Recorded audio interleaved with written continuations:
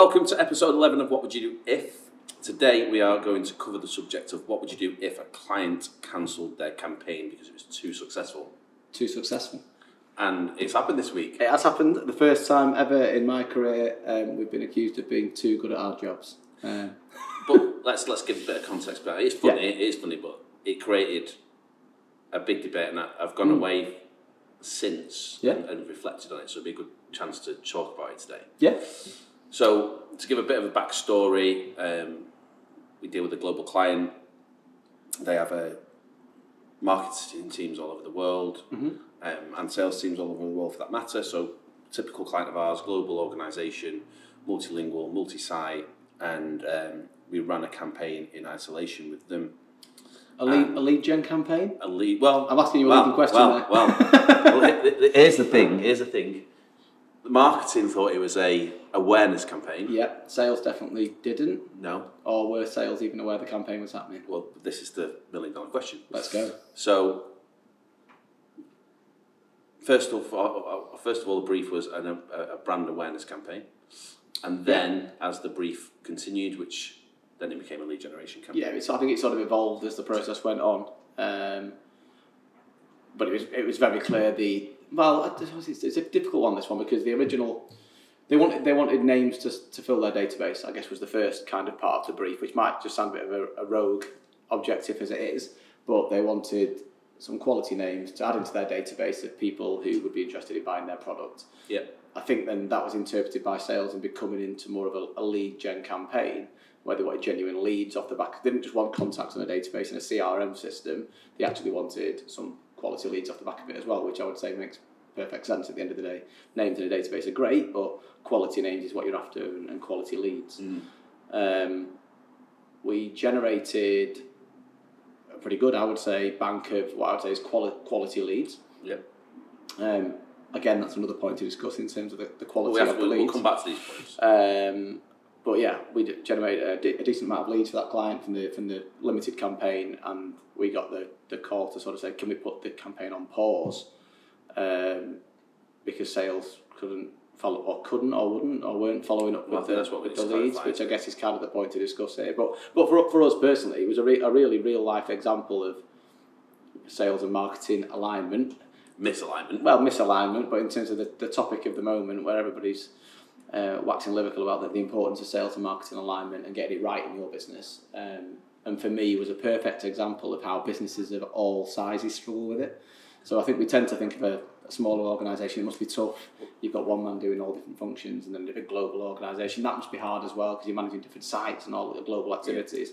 But just to see it happen live in front of our eyes, and I honestly don't know yet whether the client appreciates it's a sales and marketing alignment point. Well, I don't think they do. We're coming on to that. I don't think they do, but sometimes stars align in our world, don't they? And you get sent certain signals, and we, funnily enough, had an inquiry through from a very, very big organisation, big global organisation, from head of sales enablement. Yep. So they had a head of sales enablement for their global organisation, which I would think is a step in the right direction. I understand. It's certainly a new title. I've not seen it in many other businesses yet. In terms of, it's a role, definitely, without doubt.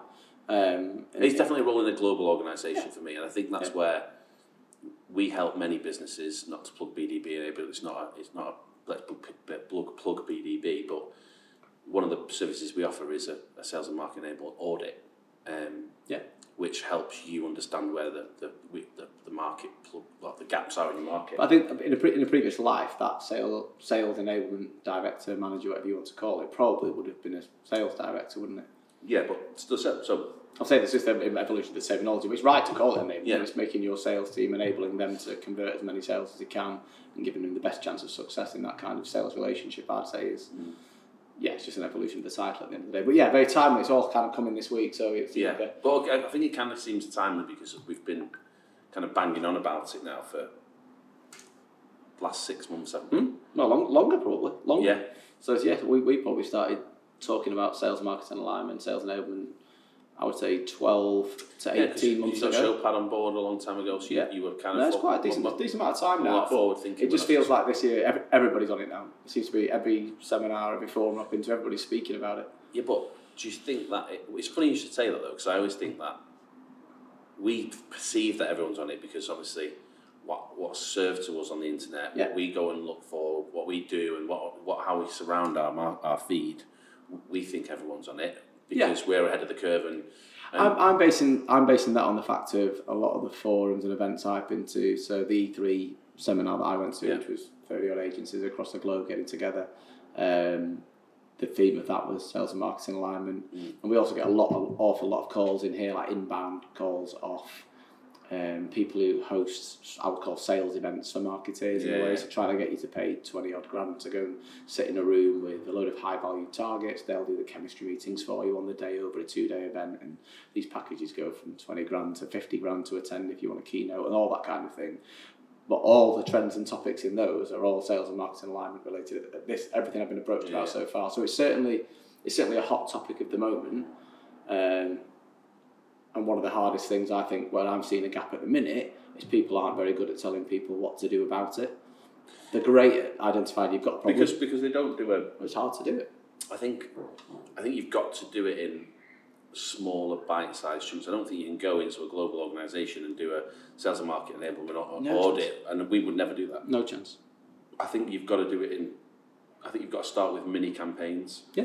And a little bit like we're doing for one of the people that we've won a big pitch recently, and they have instructed us not to do the sales and marketing enablement audit, but kind of a similar thing in terms of how they approach exhibitions. Yeah. And once that works, and once that's successful, then they can roll it out globally. But I think more and more people, you'll see this coming to the forefront with ABM and everything else. We've probably touched on in previous podcasts, but like that test and learn approach of taking a smaller pool, testing a theory out, and optimising that campaign as you go to make the necessary adaptations to give you the best chance of success when you do roll it out to the larger audience group, if that's what you're doing. I think you'll see more and more people doing that, and it's exactly the same with this. If you're trying to do a sales and marketing alignment piece and bring the two functions closer together, ABM can help facilitate that again, or account-based marketing by, if you're going to identify the targets you want to speak to from the outset rather than casting the net wide as the old story goes, then it forces the two teams to sit down and speak. Yeah, I was going to say it forces the planning issue in terms around how campaigns are run, what they've done. I mean, there is a whole piece around. There'll always be a general, especially for the bigger businesses. There'll always be a general cast the net wide campaign. Yeah. But there has to be now a bit more of a there's ongoing awareness, but then there's who do you want to sell to? Who do you want to win this year? How much do you know about that customer? Where can you get in contact with? What can you do with it? And I think for me, that's where you'll see it happening. But for me, the magic in terms of what our role is to tell people and advise people and help people on how to overcome the problem. Because it's dead easy saying, "Oh, you've got a sales and marketing alignment issue there." So with this particular client, there's a few things that we kind of identified where we think we don't know. We think the problem is. We were asked to appraise it today independently. Yeah. Our guys did a good job on the brief. That's what I would say. I think we absolutely nailed what we were asked to do. Yeah. I think the client would echo that, and we'd echo that.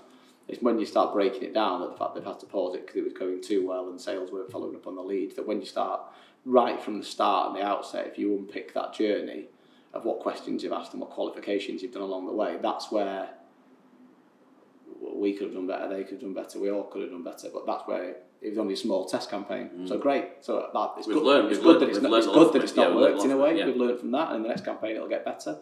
And what I would love to the opportunity to do is, maybe we'll do this, maybe we'll do it free of charge to the client, but to rerun the campaign in its entirety. But after the recommendations we make and see what kind of a different impact it makes, and it'll be tremendous, because when you start unpicking the journey, which we happily do in a minute, but in the sense of when you go through that process, there's so many gaps in questions that should have been asked, answers that should have been provided, and at the core of the project.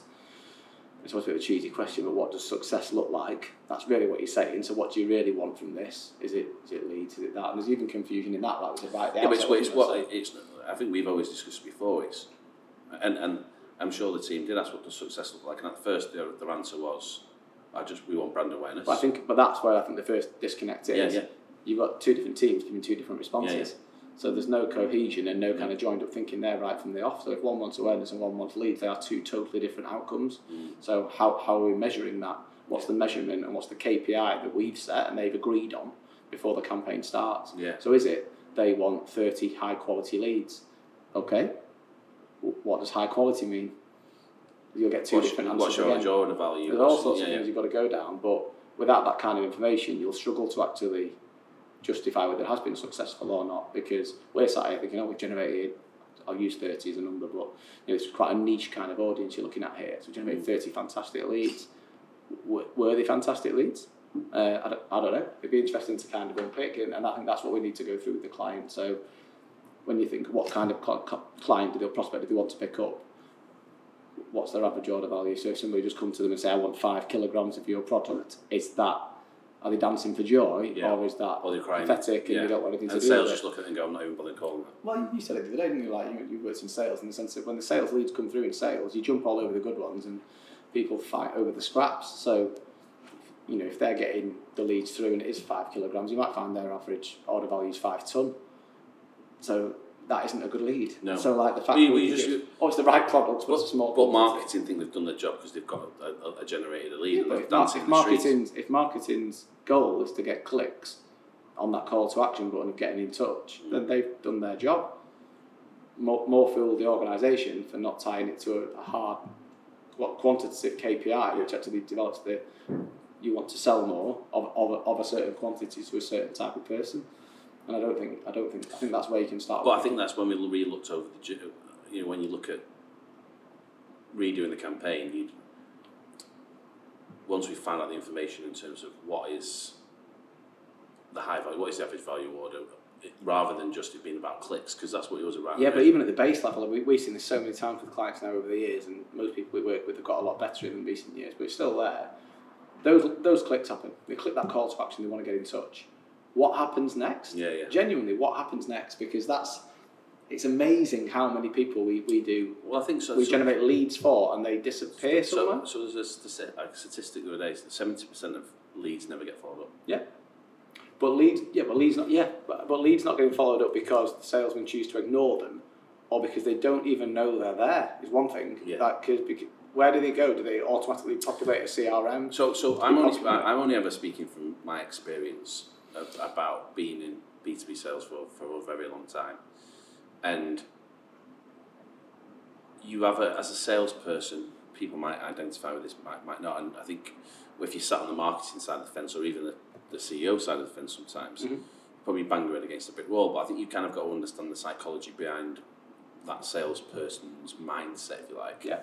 And that their mindset is, I have X amount of pounds to do by the end of the month, usually, sometimes quarter, yearly target, whatever it is. Yeah. That person that is either ahead of target or behind target.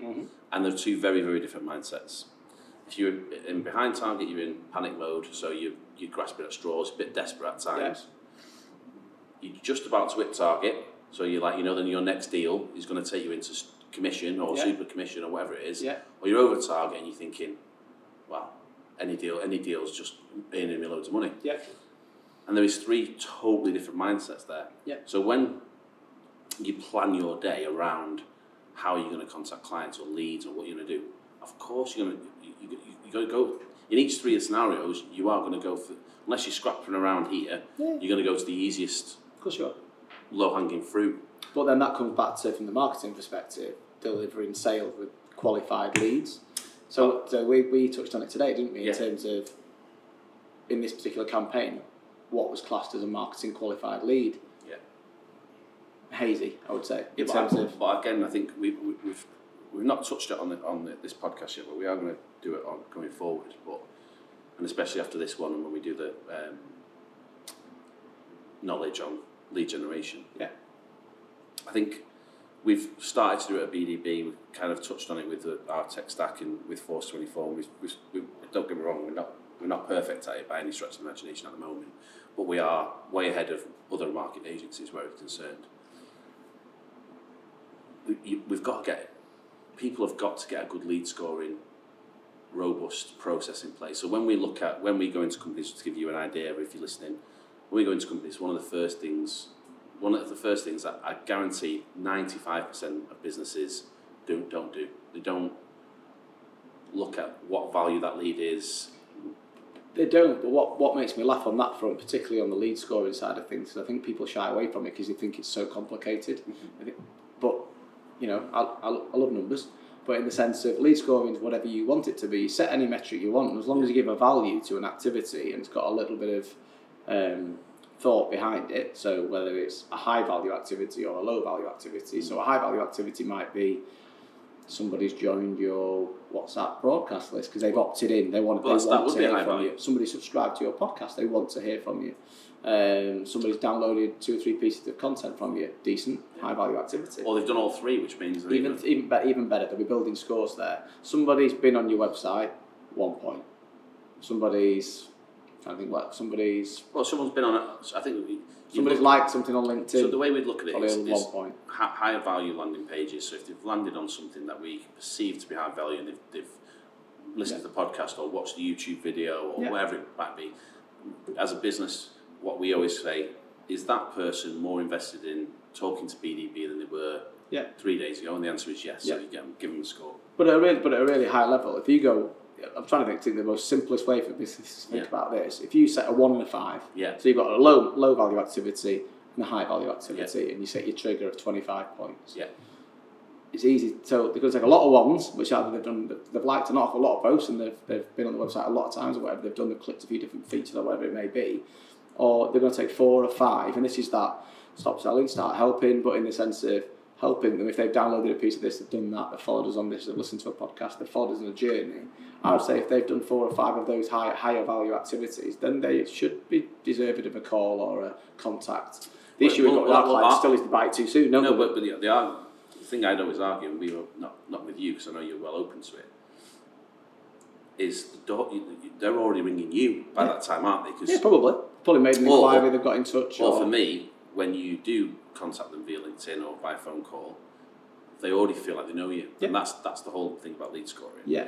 And just I don't know anyone else I obviously see thousands of businesses every week through my network and what we do here at BDB. And I think I think they do think it's difficult. And don't get me wrong, it is not the most. You have to have the right tech stack in place, which is tough. You have to have the right sales and market enablement strategy in place. But there is basics. I mean, we started with basics here, and we're building on that. It's not a get rich quick scheme of you put lead scoring in place and everything transforms. You have got to have everything else in place. Just to be clear, 100%. But if you don't know the quality of that lead with some kind of measure or metric, you're still casting the net wide and hoping something sticks. Of course you are. So that's why I think ABM, or what I like to say in common sense marketing, of agreeing who you want to sell to in the first place, works, because by doing that you shouldn't end up with too much wasted effort. And I know they refer to it as zero waste marketing, but I kind of believe more in that mantra. You'll always have the wider general awareness pieces. But of those general wide awareness pieces you're doing, how do you know if somebody comes to you as a decent lead?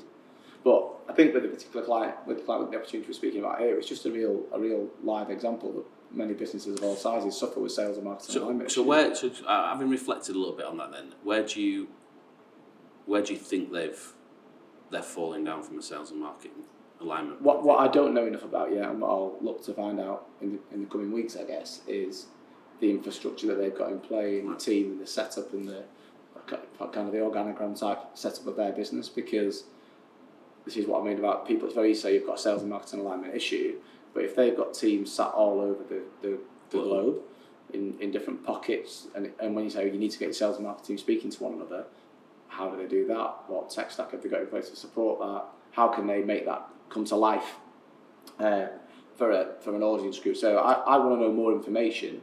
For me personally, I think at the outset we'd qualified the customer better, qualified the lead better.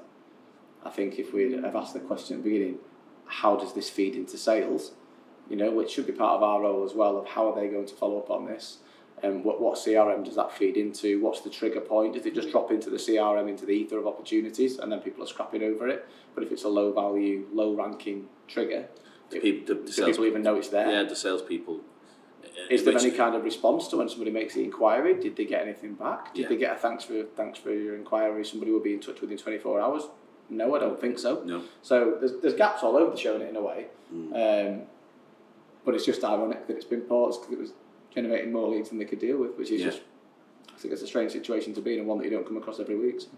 No, and I think when you look at it, again, looking at the sales side of things, it's really important to understand how they farm them leads out, whether it's, I know when we were in a sales organisation, sometimes you're on a list and the next person on the list. Sometimes the person with the most sales got fed, if you like. Yeah. And all organisations work differently. And I think that's probably if they're just farming them out and the to excuse the pun, like terrible salespeople are getting them, which could be the case. It's just you're next in line, and the terrible salesperson doesn't really. Or the biggest question I haven't got an answer to yet is, did sales even know the campaign was taking place? So that the crux of the issue, right back at the basics, is were they even aware this was happening? Did anybody even give sales a heads up? And the size of the business you're talking about is different if you're working in an owner managed SME. In territory where they're sat across the room from each other, and somebody will go, "Oh, Chris, this campaign's going live today. You okay picking this up?" So it's really interesting you say that, because when I worked for Yellow Pages, Yellow.com, so most people now,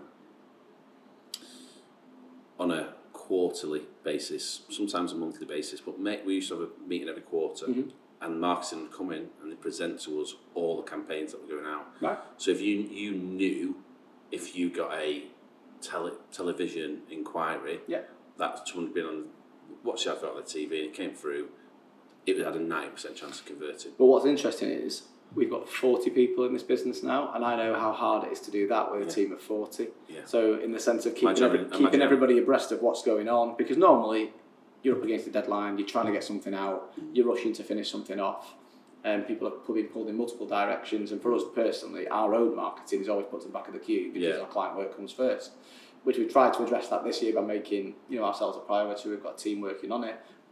The reality is it will still always be at the back of the queue behind client work, because that's what we're paid to do.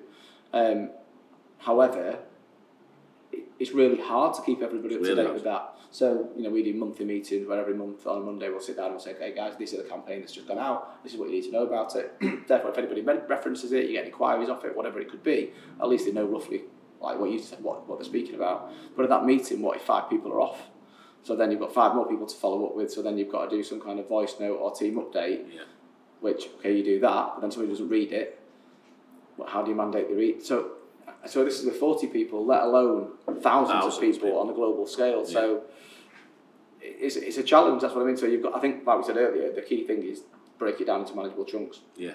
And don't panic too much about conquering the world overnight. If you can get a campaign that runs well, even if it's in territory on a smaller test basis, start there and work out why that was more successful, how you got that to be more successful, and then try and devise some kind of procedures. I do actually think that's the key, because I think when you start getting into the bigger, wider stuff, you're talking change management, you're talking everything, and it is simpler with a small silo amount of people, rather than trying to change the world straight away. Well, I think the fear factor puts you off doing things. You think, that sounds hard. Lead scoring, that sounds hard. This tech stack, Martech development especially with global organisations, because you've got to get approval of 2 or 3 up potentially. If but you've already got approval to do the campaign. You've got approval to spend that money, and all the people that have granted approval to do that, all they want is return on investment. Surely. Yeah. Surely. Do it on ROI. Do you not think people? I think sometimes, I'm not talking about this particular client, but I've mentioned it before, is we still get people who are tick box exercises. No, I think that's because businesses end up of a certain scale where budget holders have budgets that they need to spend, otherwise their budgets will be cut. And it's crazy to think like that, but they've got an allocation of a certain amount of budget per annum that they need to spend. And they get that every year regardless, because that's their marketing.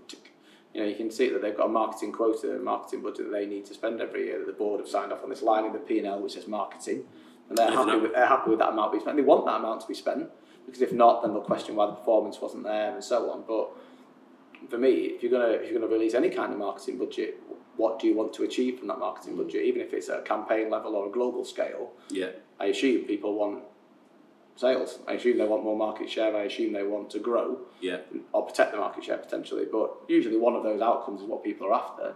And if that's the case, then surely the return on investment is quite critical. So for people who are listening who listen to this podcast, I know there's a few obviously I've seen give us good feedback and stuff. But how, if you're a small to medium sized business at the moment, and some of the stuff that we've said resonated with you today, how would you start your sale? I'm using the inverted commas, your sales and market enablement journey.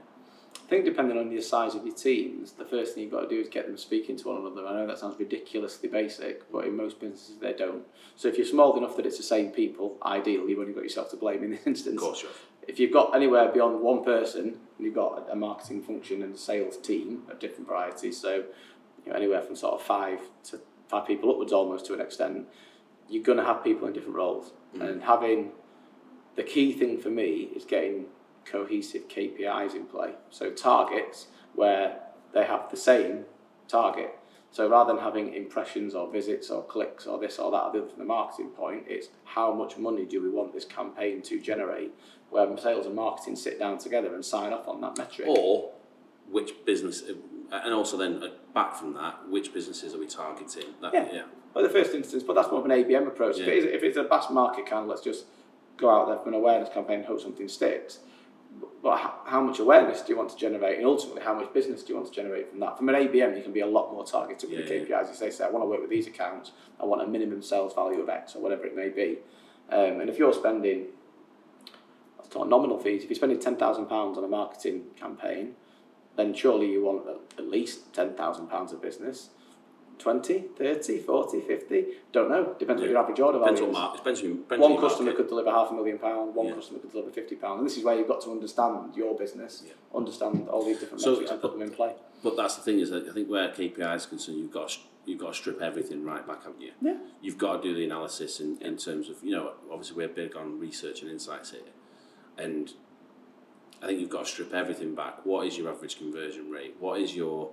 an important one, which not a lot of agencies don't do, is what's your average time to convert a lead? Yeah.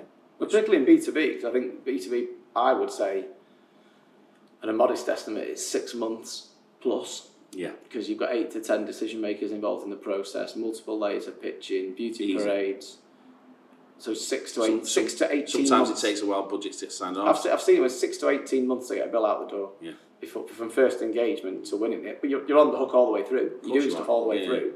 But I think that kind of lead time is important. So is that campaign expected to generate something quickly, or is it awareness? Because if it's awareness, then it's harder to get a sale for lack of it. So the different KPIs could be in play there, but people need to be having that dialogue, and if without that, I don't. Well, I think to stress your point though, it's sales and marketing can't have a different goal, a different KPI, or even clash on anything. They've got to. The moment that lead passes from marketing to sales, it's got to mean something. Yeah. What's that cut-off point? I think this is. And there's got to be feedback going the other way. In fact, that is the point. So what is the cut-off point between the marketing and sales functions? Because you talk about this marketing qualified lead, call it what you want. Marketing can have their own KPIs to a point. So if they're doing an awareness campaign, sales probably aren't that bothered about it unless it triggers a certain level of activity that gives them something in somewhere. Website visits, which convert into leads. But in reality, once they go, there you go, sales, that's a lead. Sales need to have confidence that is a lead that they should deserve, want, desire to work with, which is where the joined up KPIs come into play there. And let's be clear, if it's not, there needs to be feedback going back to marketing, which then feed it back to an agency who can amend the campaign. Yeah, so it's regular dialogue, it's open, transparent communication around things, and breaking down these barriers that do still exist, all these stereotypes between sales and marketing. So they are there. Sales think they could survive without marketing, marketing think they could survive without sales, and we've done some really interesting sort of debates on this stuff as well. We were at the E3 conference again, exactly to that point. Could sales survive without marketing? Could marketing survive without sales? It was purposely done in a debate environment down in Oxford. But it's an interesting point when you unravel it back, and the two departments, the two functions are absolutely wholeheartedly reliant on one another. There's no doubt in my mind. So sales can't survive without marketing. If you go down that route, it's hilarious, the number of things that are marketing, beer bottles, whatever, branding on anything. So you can go take it to the nth degree. But then, could marketing survive without sales? Well, obviously not, because there's no end product at the other end of it, is there? So why not the other line? Why is it taken? That's sort of a question, I think. For the past 15 years, they've not been as long as time. As long as marketing's been in existence, they haven't, because they haven't been aligned. So why? Because it probably exists from the old days of marketing and sales, where sales were the old school salesman out there. Bravado, the meet and greet chasing guys, the leads, the schmoozers, and they were the guys that were winning that work. nothing to do. The marketing, they were just colouring in nice pictures back in the ad world or whatever you want to call it. But that is totally different. It's totally different, and in the sense that they are wholly reliant on each other because the environment's changed, the marketing landscape's evolved, the buyers changed, the technology that's at our disposal, the way people access information through online and offline, all the rest of it. It's all evolved to such a rapid way now that the teams have got to work together. So, yeah, it's not definitely the old school sales now. I know I've said that in a previous podcast. It's not. There's still time for the smoothing contacts, that personal human touch. But there is. But there's a lot of work to do before that, isn't there? The thing is, I think there's the old school salespeople touch. I love all that, dinners, all that kind of stuff. I'm big for that. But I think what's changed in the market is there's so much more work now to do pre that actually happening. But we should be serving it to the salesman on a plate. Yeah. That's what marketing's role should be. This guy wants to buy from us, go and close. This is it's easy as ever has been before. If executed properly. And that's the point. It should be literally like, here's a fantastic lead who they want to buy from us. Yeah. They've been on this, they've done this, they've engaged with all these touch points. We've had it recently. We've had a couple of 3 clients I can think of. 2 which we're currently pitching at the moment, who, just to give you an idea from a podcast point of view, they've listened to the podcast, they've listened to Man in Your Talk, so by the time they've walked into the room, they're all scored higher because we know they've done all those things, but the meetings were just a damn sight easier because but you've proved your worth. That comes back to one of the other podcasts again about like and respected. They respect you before you walk in there because you know you're say your onions probably doesn't translate well, but you know your business, you know you're competent, you're intellectual hopefully, and you know your subject matters to be discussed on. The chemistry comes when meeting you, when they get together with you, when they meet you in person, so it's more than that digital kind of introduction. But then, as you said, that they feel familiar with you, and that's surely for a salesman, that literally is an open goal. It's just goal to go in there. Well, the goal for sales or marketing is to have that one-on-one marketing relationship. That's the holy grail. But it's achievable to have that if you can get the sales and marketing people speaking to one another and aligned in their thinking and the way they approach it and their KPIs. It can be a reality to get that working environment. Because I was going to say, if you're a startup now or you're going into business now, to be honest, even if you're a global organisation and you're running a marketing team or sales team, have a real think about the difference between person A and person B. What I mean by person A and person B, me and Matt have covered on this podcast a little bit, but person A is somebody that you don't track, you don't know. They've got you might have had a brochure, they might have done a lot of things, but the fact of the matter is you don't know how much do you track every client that comes into your website, to your social media channels. How well do you track them? If you don't track them at all at the moment, then you can't really lead score them. But then you've got client B who, like Matt said, been on your website, watched a YouTube video, listened to a podcast, downloaded a high-value piece of content. They've been on multiple pages. You've met them. You've seen them at one of your events. Which customer is most valuable? Now, I don't guarantee that most people will pick B, but in fact, they're the same person. It's just that you've not got the technology or the process in place to measure it. Yeah. No, absolutely. I think it is.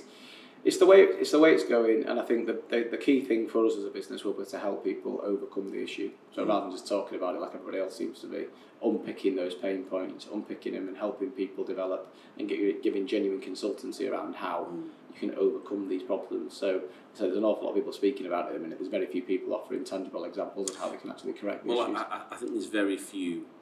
I think where we stand out from the rest is very few people offering consultancy on it, and I think that's absolutely massively key. I mean, we just did a conference with a global client, and we were offering consultancy on how they can, not by using an agency, by the way, they will need to use an agency on some of it, but how they can transform their communication between. I think that's the fortunate position we sit in, though, in the sense that we see so many different businesses, so many different types of businesses, scales of businesses, locations, nationalities, you name it, and we see some that get it really right. Yeah. And we can take some of those learnings and best practices into some of the companies that aren't maybe getting it as right, or for some of the people who want to start introducing these kind of concepts into the business, and it's quite a unique position to sit in, to see such a widespread example of that on a global scale that you can then genuinely help people with and help improve their world, I guess is what we're trying to say. So where do you think the market's going now then with this?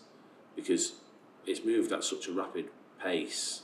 I know we always say a line or die, and I do truly believe the line or die analogy, because I think sales and marketing, might be a bit of a bold on this, I think sales and marketing for me will become one team. Yeah. I don't think you'll have a sales or a marketing team. I think you'll just have a team. My gut feel would say that's a sales team, and everybody would work in sales. Yeah. Well, everyone does work in sales, so just be categorically clear. Yeah, but they'd probably call it like an amplification team and a content team and this team. Let's be a nice team. I wonder if the word marketing might maybe disappear at some point and turn into just types of sales. Well, it's funny types of selling maybe. Because we're going to another pitch in a couple of weeks' time, and the marketing lady said, the guy who runs my business doesn't believe in marketing, just believes in sales. Yeah. And he's a proper old school. Yeah.